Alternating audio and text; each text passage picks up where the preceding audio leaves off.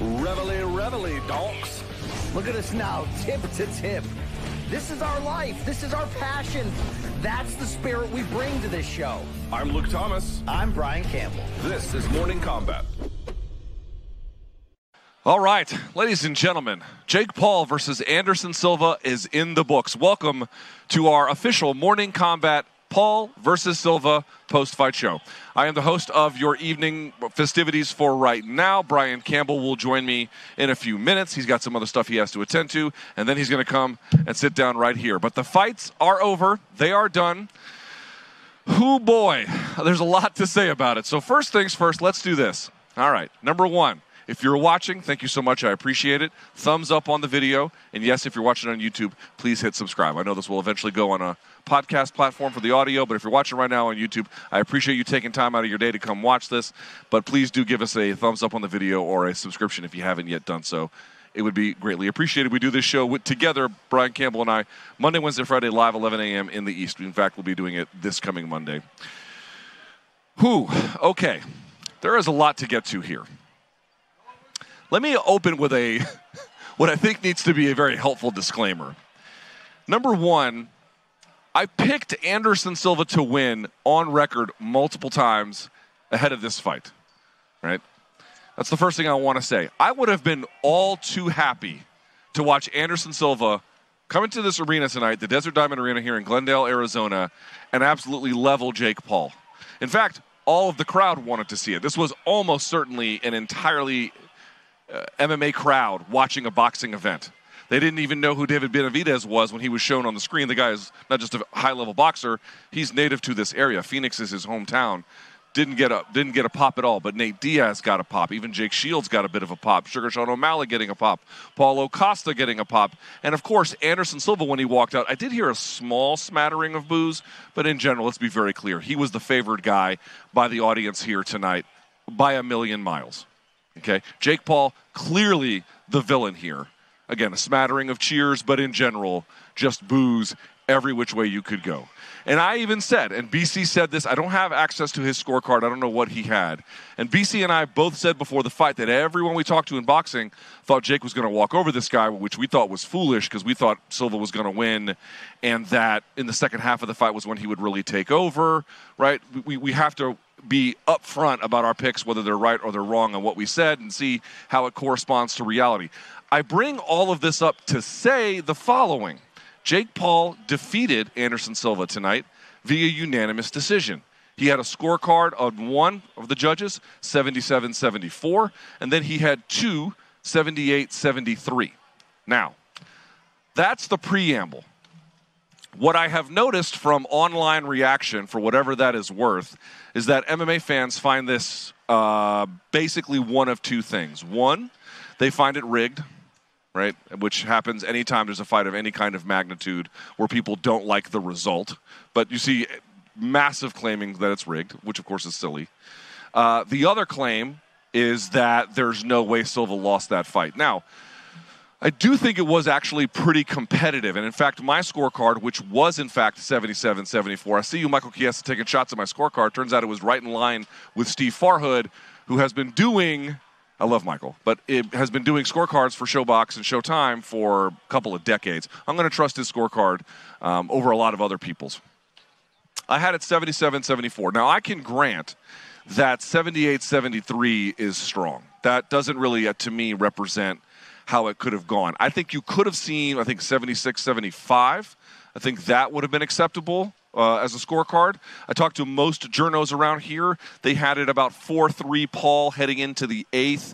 But then, of course, he got the knockdown, which kind of sealed the fight. So it was certainly competitive and close in the, not the first round. Silva didn't really do much in the first round. But it was close from like the second through the 6th, around that mark or so.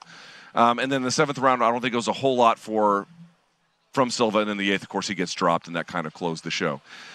If you are of the belief that what we witnessed here today, because by the way, if it was rigged, understand that that's a crime, right? So if you are of the belief that what happened here today was a literal crime that took place, I don't really know what to tell you. You're beyond the point of rational discussion.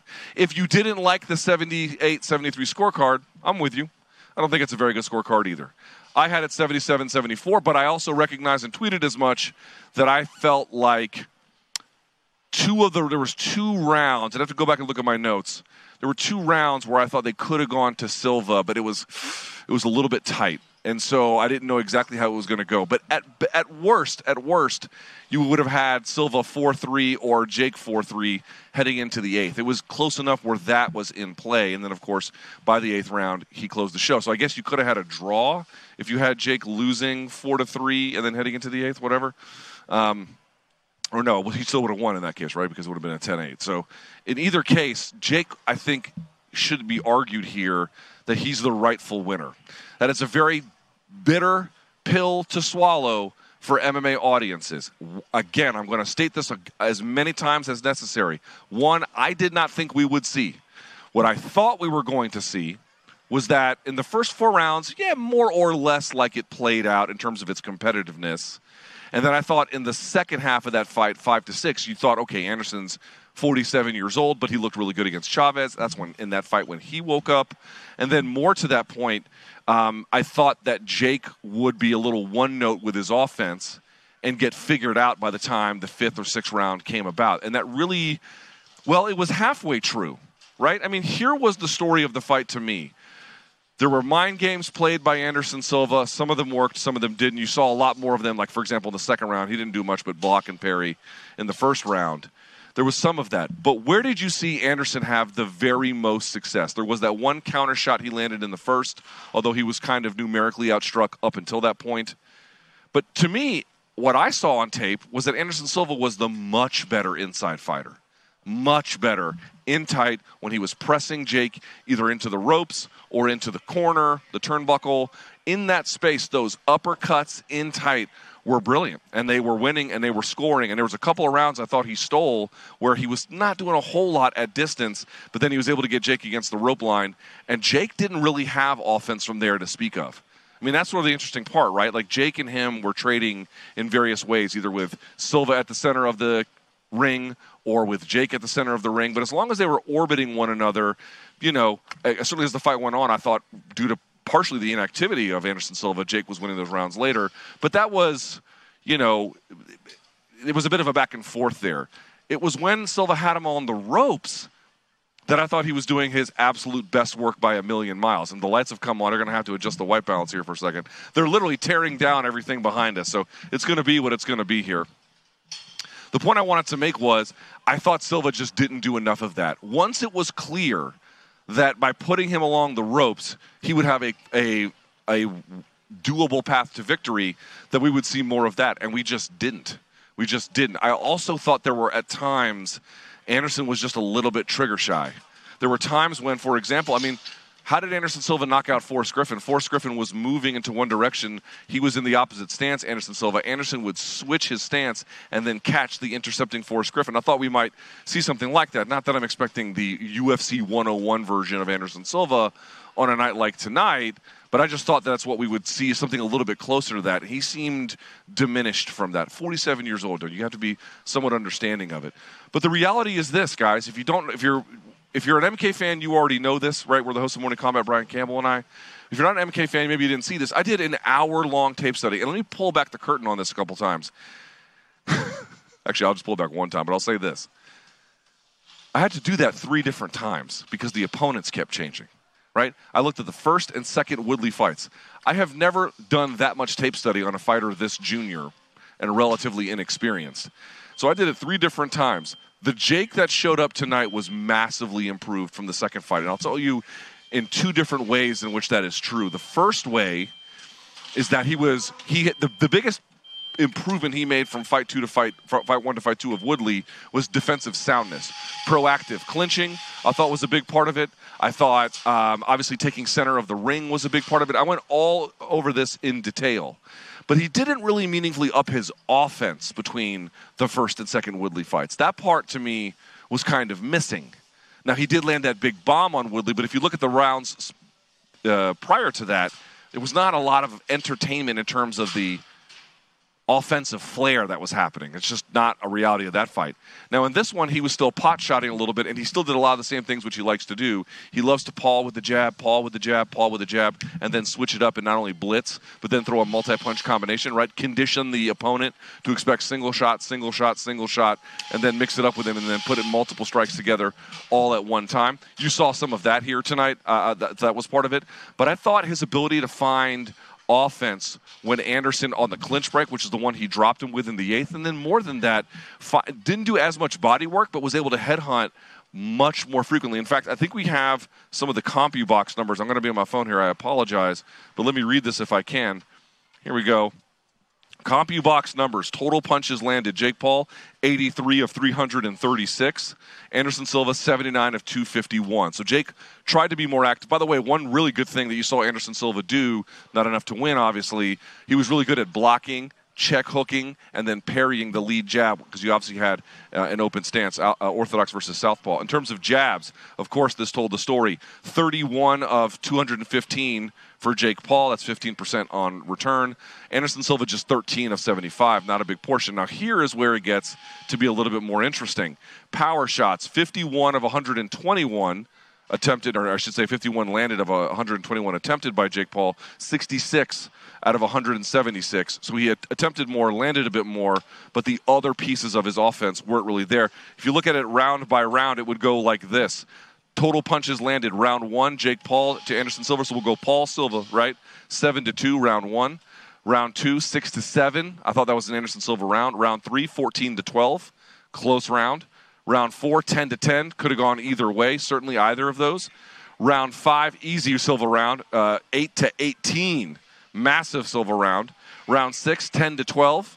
Probably a Silva round there as well. Begins to switch back again. 11-7. In round 7, and then in round 8, 17 versus 11, but also you had the knockdown. So the rounds in which Anderson Silva numerically landed more would be rounds 2 and 5 and 6. Round 4 was even. So you'd have, 4 if you want to count it, is even though it's even, 5 and 6, right? What am I missing here? Yes, 2, 4, 5, and 6. 2, 4, 5, and 6. There'd be 4 rounds at most you could give Silva in terms of the numeric totals. And even then that's not right, because I'm giving him round 4, which was numerically even. So he only had 3 rounds in which he was numerically superior. To what extent that ever tells the story. The story of the fight is that Jake Paul has gotten a lot better. Now, am I sitting here? There's no way to talk about Jake Paul in the MMA space without someone either dismissing it as a total circus, which, of course, he brought a horse into the to the open workout, so that's not an utterly, meritless claim. But in terms of the fight itself, that there's something not above board about it, that it's all for show, or that there's some other way to put it in disrepute. Listen, if you don't like it, don't watch it. If it's not for you, it's totally okay. I'm not here to convert anyone necessarily. But the reality is, Jake Paul has picked a fight with MMA. And MMA fans and MMA media, to an extent, surely, we all thought Silva was going to win on this side. And everyone else just refuses to give Jake Paul any credit. I'll give him a little bit of credit. I think he improved, I wouldn't say dramatically, but noticeably between the second Woodley fight and this one. It's been 10 months. His ability to find offense creatively with Anderson Silva at distance surprised me. Certainly in the second half of that fight. Didn't see it coming. I thought he would wilt in the second half, and that really wasn't what he showed. Pretty good durability, I thought, for the most part. There were some big shots Anderson caught him with. Didn't have an answer for the inside fighting, which is baffling that Silva wasn't able to go back to it more. And pretty good cardio. Didn't seem to drain too much as it went into the 8th round. Is he a world-level fighter? No. Is he going to win a legitimate boxing title? I would be very surprised. Is he big-time improved, or at least, respectably improved anyway, from the second Woodley fight to this one? Yeah, of course he is.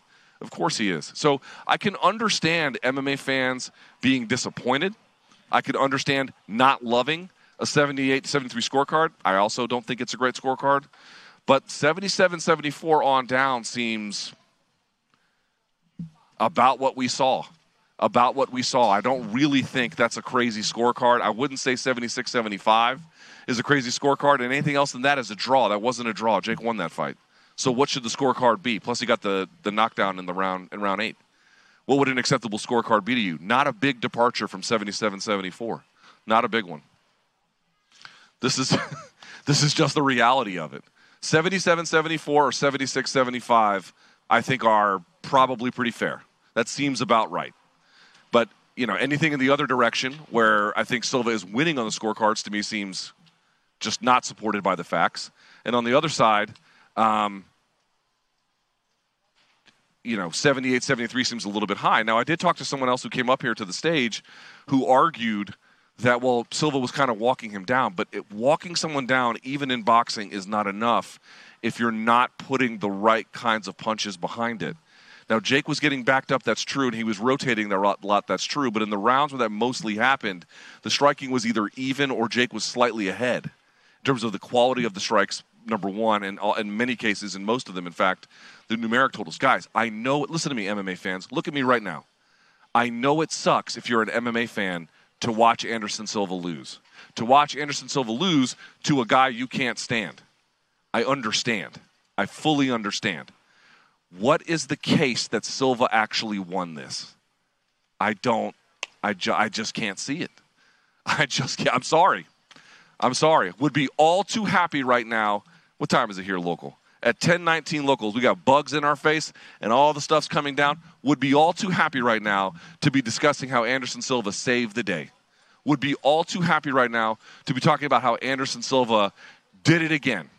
Would be all too happy right now to be talking about Anderson Silva's magic. Nothing would make me happier than to be able to say those things. And by the way, I thought Silva in most parts looked, for 47, pretty good. Again, I didn't think he got enough of his offense going to win the contest, but he took a good shot. He didn't gas. He just didn't have enough offense where it mattered. It's not complicated.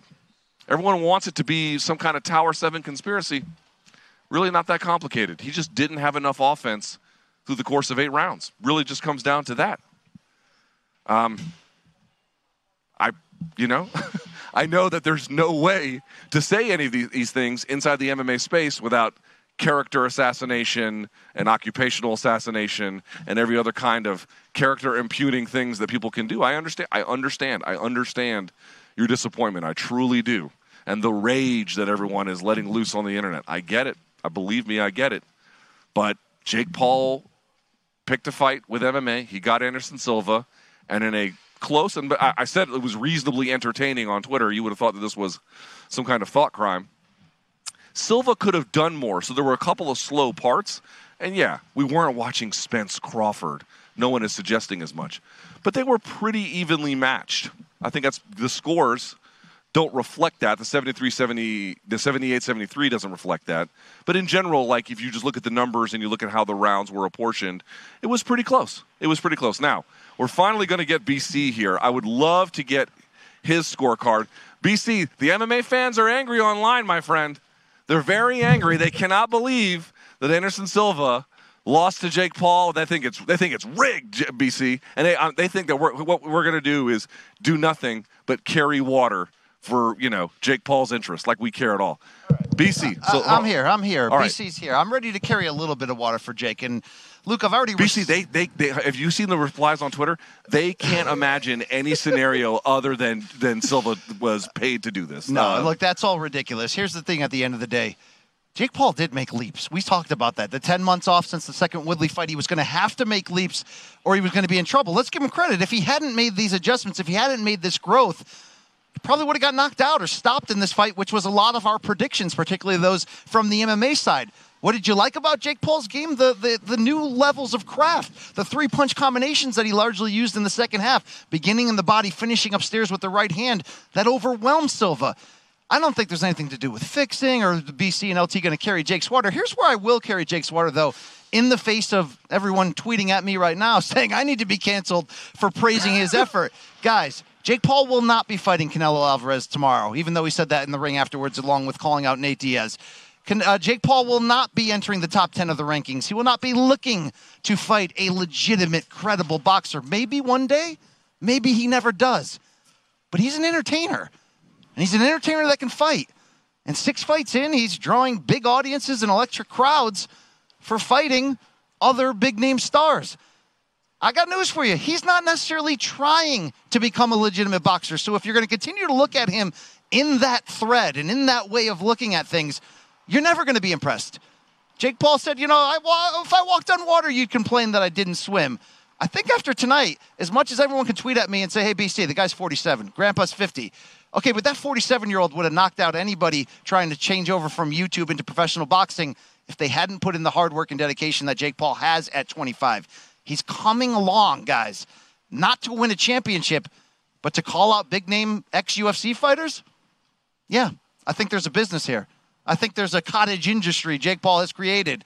And if the fights were as entertaining as tonight's one was with Anderson, this bubble's not going to burst anytime soon. So am I putting Jake Paul in my top 10 pound for pound? No, this is not quote-unquote real boxing.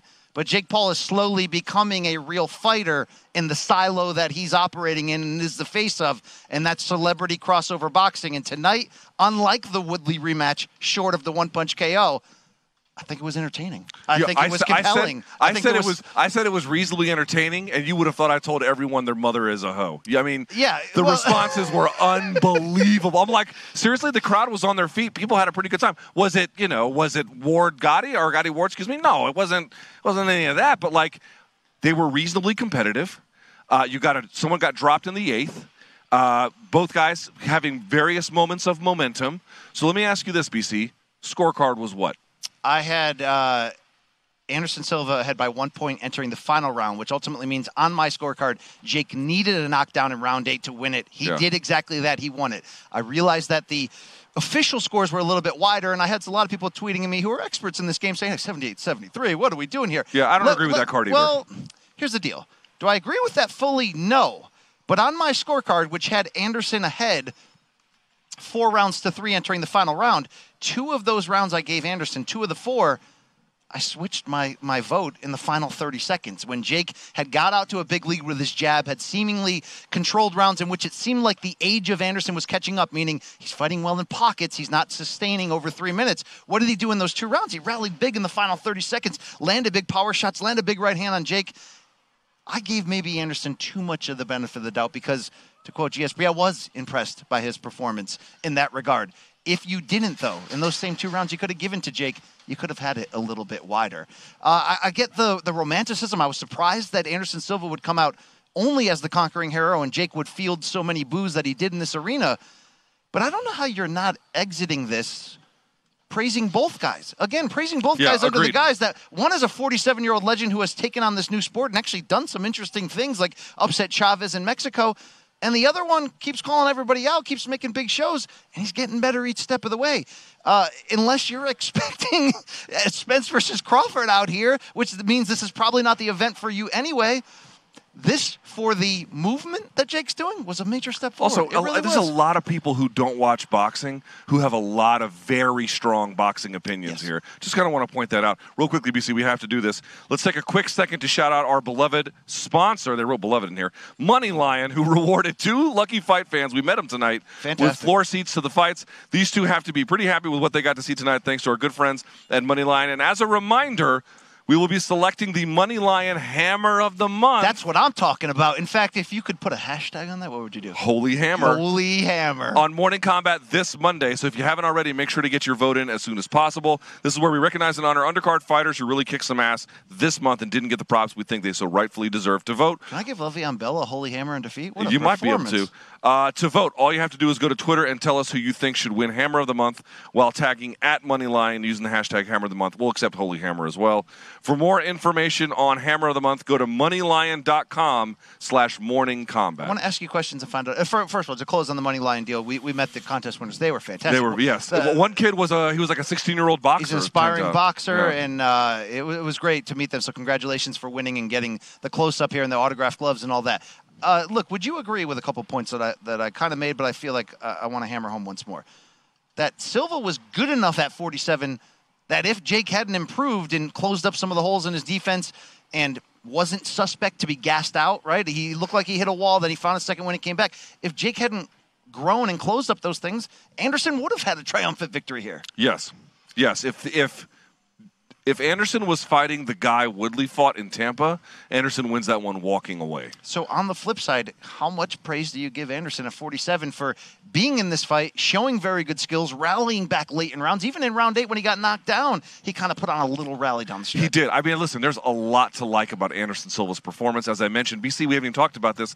I thought he figured him out on the inside. Yeah. He was the much better inside fighter. I couldn't believe he wasn't trying to find more moments to put the fight back there, but he didn't. It looked like he was on his way to exposing Jake. Yes. By working that right uppercut on the inside. I couldn't believe the uppercuts were money when he had him pressed up against the ropes. And it didn't seem like, to me, he was having all that much trouble getting him there, either times backing up and then getting out of the way of a punch or just corralling him that direction. But in the end, he couldn't get enough of it going. Still, I thought that he showed some real weaknesses, by the way, to Jake Paul. Jake Paul's inside fighting it was just defense. There was no offense there.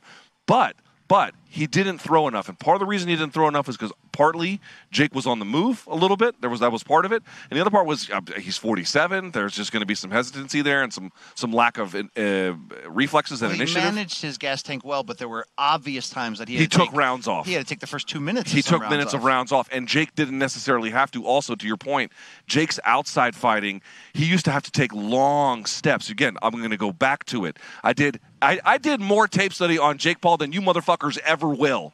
Okay, you won't hear that language on the Showtime pay-per-view broadcast. Let's be very clear about that. I didn't even ask to do it. They made me do it. Well, CBS did, not Showtime. CBS was like, "We want you to do a Jake Paul dissected." You can just say I did it and it was good. You don't have to like do this. Okay, whole I'm just pointing out. I'm just trying to point out the purity of my intentions here. I'm just trying to point out the guy has gotten better. He's gotten better. And you have got to give him at least a little bit of credit. As BC said, is he a world-level boxer? No. No, and look, the call-out of Canelo, I get why he does it. He just wants to be in the biggest possible event he could be in, and I think he would take it tomorrow if he could get the fight. It's just a dream, but that's not what he's chasing. And, Luke, let's be honest about something here. As much as I want to praise Jake for the improvement, and the improvement is what won him this fight, not Anderson's age, right? The improvement ultimately was. If I'm Jake, I may never try to go legit. Unless I can keep winning, and I get to a certain point where maybe some of the people in this boxing game that we don't always love, like those sanctioning bodies who throw out belts and make people number one contenders when you never heard of them, if he's still undefeated and he's got a chance to do that, he probably will take that chance. Because to him, he's still that Disney actor kid from in a blue-collar town in Ohio who, love him or hate him, is disrupting your boxing programming at the moment. But if I'm Jake, I'm not even messing with that. There is money to be made. There is improvements to be made. This is a separate silo in the larger world of combat sports pay-per-view, of which Jake is undisputably the face of it. And also, the only face that would be bigger is Conor McGregor if he ever gets out of his UFC deal, or Mike Tyson if he decided to come back. Short of that, Jake is the boss in this game, and he's figured out an industry, meaning let's attack MMA, let's bring in their fans, let's get them upset.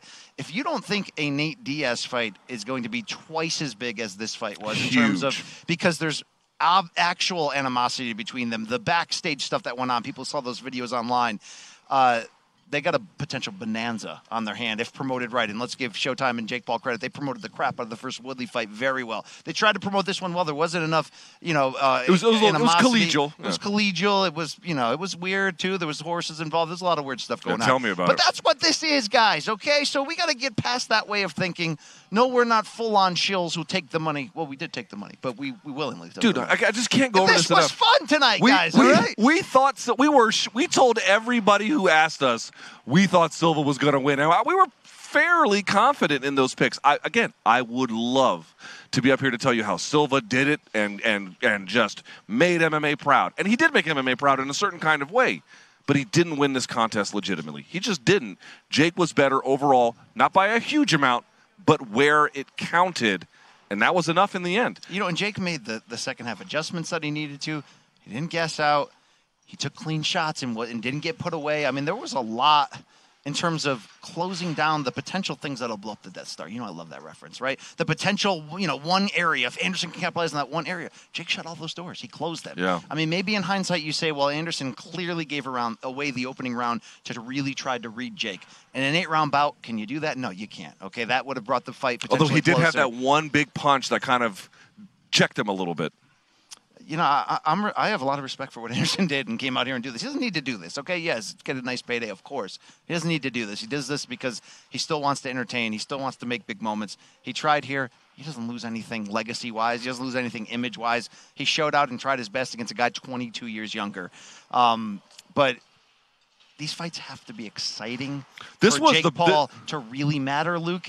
And I don't see how you could have watched that and not enjoyed it. By the way, this crowd wanted to boo anything, okay? Yeah, they were booing a perfectly good boxing fight. They were booing a Not lot the main of event, but the other perfectly good one. fights, okay? And what you know, I went up to the restroom earlier between fights, and it's like everybody here is an influencer, or they want to be an influencer, No. or they Wanna be love influencer. influencers, or they just want to be influenced. Or maybe they have influenza. There was a cross section of, Yeah, they definitely had that. of influence going on here. They're not traditional boxing fans. They booed during what was a pretty damn fun fight. And if Jake's fights can continue to be this competitive, this compelling, and have enough action and skill, and this one had both, people are going to keep buying. It's the stinkers he's got to avoid, and he's got to be in fights where people can think that he has a chance to lose. Right. That was present in this one, and I do think it would be present in a potential Nate Diaz fight. I do even think though Nate is smaller. I do think I saw Nate tonight. I briefly spoke to him. He grabbed you by the shoulder. He did. He came over and said hello, which I appreciated. But, listen, I think if it's properly promoted, and, dude, Diaz is not going to be buddy-buddy with him on fight week. You can just go ahead and mark that one down. Dude, they're going to be throwing water bottles. Jason Shields will be stealing there laptops. There was commotion between the camps already in the back tonight. So the bald-headed guy with tattoos all over his head. The meditation guy. He's like Jake's shaman meditation guy. That guy got slapped by Nate. I watched the Zapruder film closely, and I saw that. So here's my point. Like this one, if and when they make that, which, by the way, I just don't see how they don't, but if and when they make that, it's going to do gangbusters. Now, BC, we should mention something, and I kind of wanted to save it for Monday, but it's just on my mind. The UFC has, on every contract, the right to exclusive negotiating period once their final fight is done for 90 days, and then if they want, they can exercise a matching period for up to a year. Ooh, okay? I was not aware of that. Up to a year. They have never exercised the matching part ever. Nate Diaz is the first guy they exercised the 90-day clause, okay? Meaning that UFC and Nate Diaz are the only two people that can interact, right? There can't be PFL or Jake Paul or whoever. But, BC, I have to tell you, after seeing something like this tonight, and by the way, Nate Diaz getting monster pops. He was right out here beside our cage, or excuse me, our ring position, getting mobbed by fans. I took a picture of it and posted it on social media. Do you think UFC tries to enact the 1-year clause to prevent Nate from taking this fight? If they hadn't done the 3-month clause and now they're doing it for the first time, obviously UFC would have preferred that Khamzat Chimaev put a beating on Nate and tried to hurt his brand on the way out. MMA Karma got in the way and switched that up. Yeah, I could see that because, look, this is now becoming a legitimate threat to the UFC because Jake Paul is not only not to the overall UFC. He's a combat sports pay-per-view competitor, which really just means on given nights, right? A couple times a year. But if he's purposely drafting UFC guys who are close to getting out of their contracts and bringing them in, and this crowd was filled with MMA fans. It was also filled with active UFC fighters, Paulo Costa, Sean O'Malley. I mean, Tito Ortiz was here. The heat is rising is really what I'm trying to say, where I would not be surprised if the UFC did that. Now, UFC was very cordial with Nate on the way out. Maybe they're just trying to protect and not have him flip everybody off, but they were very nice. It would be the gentleman thing to do, right, to just let him go. He served his time. He took the fight. He got out of there.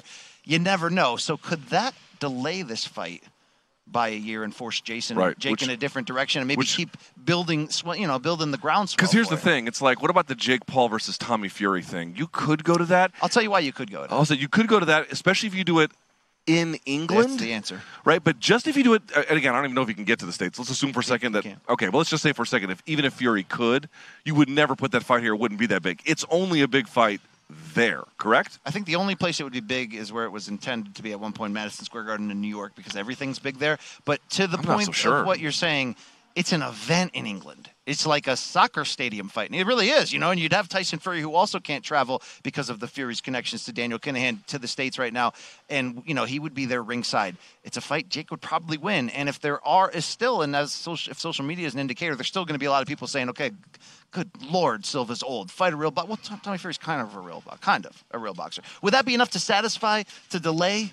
I mean, there are options. Uriah Hall looked decent on this undercard and called Jake out. There are options. He looked okay. But there's nobody that can touch with the Jake fight. Well, there's George St. Pierre out there as well. Who the hell knows what he's going to do? I don't know if there's going to be a rematch. You think there's appetite for Paul Silva too? No. because I don't think it was controversial at all. I think Anderson gave the best that he could, and it wasn't enough. Yeah. I don't think because there's a lack of animosity between the two. And can you believe Anderson could do better in a rematch? I don't think you can. Well, you could go back to the inside fighting. You're not gonna sell that. You're not gonna sell. Yeah, it's hard to sell. In any case, the Nate Diaz fight is where all roads lead here. They all go to that one, and that fight is going to be absolutely, Look, if and when they make it, massive. The if and when part is key, but if Showtime, our employer, if Jake Paul, if MVP Promotions, if Nikisa, if everyone involved is not turning the entire ship in the direction of that iceberg, Nate Diaz, then it's promotional malpractice. Yeah. It is. Because that is the fight to make. I said it earlier this week, and I think it bears repeating. The first time Nate is officially out of that UFC window, the demand to see what he looks like doing something different will never be bigger than that first fight, right? I mean, it's going to be it. What is it going to look like? Who's he going to fight? If that first fight is Jake, you've got an event on your hands. But, Luke, not everybody is going to like Jake, and you don't have to. He's a troll. He's like this younger. He's got a tattoo over his ear. Jake as a person is not for me. I don't pay attention to anything he does except when we have to cover his fights. I'm not the audience for that shit. Let someone else watch it. It's not for me. But I respect him. But, dude, he turned in a pretty commendable, again, not world effing level, but a pretty commendable performance here tonight. And, again, I've looked at the tape extensively. That is a much improved guy. Did you do a dissection on Jake? Dude, I just there are so many accusations. But that was you wanted to do it, right? You wanted to do the dissected, though. I do like doing dissecteds, yes. But the point I want to make is there are so many accusations about people in our position about bad faith responses. And I'm like, just for once, guys, I've always been an MMA guy. I've always been an MMA. I would have loved for Silva to win. Tonight wasn't that night. It just wasn't that night. Tonight is the night that Jake Paul won, and he won it fair and square. And you can like that fact or you can hate that fact, but that's what it is. Yeah. I mean, look, people don't want to hear Jake Paul does work really hard narrative, because to them that's an attempt at validating him. But the truth is he does work really, really hard, and that's why he's allowed to have gone from fighting the Anderson Gibbs in this sort of YouTube bubble to now really looking at fighting more legitimate fighters. It's because he goes for it. He's got the guts to take on these type of matchups that he could lose, and he's also trying to be the very best that he can be. If you're going to ask world-class boxing from him, you're not going to get it. But unlike that second Woodley fight, which we rightfully ripped afterwards, except for the knockout punch, if they are this exciting, if they are this competitive, and if you can add in the element of disruption and dislike, there you go. You got something. We have said this all week. I'm not going to make a new point, but I want to say it one last time, BC, just to drive it home. Okay? Just to drive it home. What you have to understand is Jake Paul, here's the needle he's trying to thread. He has picked a fight with an industry that is very popular. And he picked a fight with this industry for very particular reasons. What he surmised was that he could train enough to beat their aging legends. And he could get them at the time when they were more vulnerable, yes, but still credible challenges. Each time, this was certainly a more difficult challenge than Tyron Woodley, right? He could make big money doing it, and he could needle all of the insecurities and, frankly, the outright weaknesses of the industry when it comes to, fighter pay and other forms of fighter welfare. He could needle them and show them and use that for self-aggrandizement. The only way it works, though, is if he can actually win in the fights. So he actually has to do the work to get better at it, and that's what he pulled off here tonight. You don't have to like Jake Paul to zoom out for a second and look at the gamble that he has made. I'm going to pick on an industry, and I'm going to use it to get rich. That is a ballsy, difficult. No, come on, dude. It is, but that's a super ballsy thing to do. Brilliant it is. On top of the ballsiness, he's backing that with this whole Robin Hood side, where he's saying, "Okay, I'm going to exploit these aging legends by making spectacle fights and beating them, and offsetting the fact that I don't have their experience or talent, but I'm younger and I work really hard." And, oh, by the way, I'm also giving them the royalty send-off and the retirement and the huge payday that they never got from their original employer, the UFC, right? So it's this weird dynamic in which he's the good guy and the bad guy when he needs to be at the same time. And we all benefit from it as an entertainment standpoint. And look, if it's not your thing, then turn off this stream right now. It's never going to be your thing. But it's getting better. If it's not where it was a year ago, it's getting better. This is the best Jake Paul fight I've ever seen. By far. And the card, too, I think had some good energy to it up and down. Let's talk about it very quickly. How did you think Uriah Hall looked? Good, but not great. Right. I think that I like the call out of Jake afterwards. That's the right thing to do after you get a victory. Yep. I think we were all surprised, as was Uriah, that Le'Veon Bell had that much skill. I mean, He was pretty good. He didn't show that skill against Adrian Peterson. He had a dedicated game plan. He had the toughness and stamina to largely pull it off, although it jabs. looked like at the end of 4 rounds he was about to fall apart stamina-wise. But, Yeah. I mean, he should have gotten handled in theory, and he was landing the hard enough. I just read the quotes from Uriah Hall afterwards. He said, look, he surprised me. He was landing hard enough shots where I kind of had to shake it off and make adjustments to that. So that was entertaining. I don't think Uriah Hall would get a fight, but I think for him it's more about, can he be in the bullpen if Jake needs an opponent, right? You know, he tried to make Fury, tried to make I don't Rockman. think If he's you- a leading candidate, but he put himself on the map. Absolutely, and All I right. think Le'Veon Bell got himself another fight in the space if he wants, and then there was Dr. Mike. All right, Dr. Mike got his ass kicked, right? He got whooped. Yo, he had a bite down to get it to the end of that 4th round. You hear the quote afterwards? He says I'm Russian and I'm from New York, so I knew I wasn't going down there. No matter Yeah, what. yeah, he's tough. He's a tough guy, but he got whooped. And then of course Ashton Silva, by the way, first round. I mean, not the toughest opponent, but he looked good. Kid No looks one good. wants to talk about how Braulio Rodriguez looked like the 1980s version of Miles Davis. He kind of did. He kind of had like the, you know what I mean? He kind of had that look going. That was. Look, if that moment was designed to allow Ashton Silva to have a moment and get his name known, He looked good. It was pretty good. It was Pretty pretty sharp good kid. in that regard. Yeah. All right, there's a lot more we have to get to, but we have to end this here. I think the crew needs to get this stuff. Yeah, we're going to have a moving. big show for you Monday. Try to Monday. get some special guests in, and we're going to break down all things UFC. Bellator was this weekend. Lomachenko won a very close fight. Lomachenko had the fight of his life. Another thing I was wrong about. I thought he was just going to cruise. No, he did win. But it was tough. Katie Taylor had a big title defense. And also, how about Cater injuring his knee against Oh, Arnold God. Allen in UFC? We have a lot to get to. on Jojo Monday. Diaz got upset by William Zepeda in boxing. Yeah. So there's a lot going on all across the world here. But Luke, it's been a It's been a long week. been a long week. I just want to thank the fans, because some of them, let's be real here. They're tweeting us a lot of hate right now. Some of them had said, look, MK, you guys were off the rails this week. It's too much BC. I like a little ketchup. I don't want a half plate. I don't want half a bottle. And I think you married that with some people who were just never going to give Jake a legitimate eye. So we let them down this week. But we worked hard. We showed out, and we thank you, fans. I did see, you know what? I did see a lot of people had nice things to say about the preliminary call that we had. That was fun, Preliminary right? card call. That was fun. I had a really good time doing that with you. So thank you to everyone who watched it. We really need to get going. The crew here is dying to go. They're giving us dirty looks. I think it's because They are. of the way They I'm are. sitting, Okay. though. All right. So here, you know what? This crew is amazing. They've been amazing all week. I Don't really you want to say appreciate nice them. things about Brandon? He's a real nice Brandon's guy. you know what? Richmond, Virginia, stand up. How about that? Yeah. RVA right here. And Tristan, he's going to kill us all later, but that's all right. And then, of course, to Gaff, and I can't even see who else is here. Dakota, all right? Dakota. Shout out to Dakota. The Thank whole you. the whole Yes. crew is here. Ashley, in the Yeah. house. Oh, Jesus Christ. All right. Thank you to everyone from Malka, from Showtime, from CBS Sports. We love being out here. We're ready to go home. Send your hate mail to morningcombat@gmail.com. And until next time, stay frosty or do whatever you do.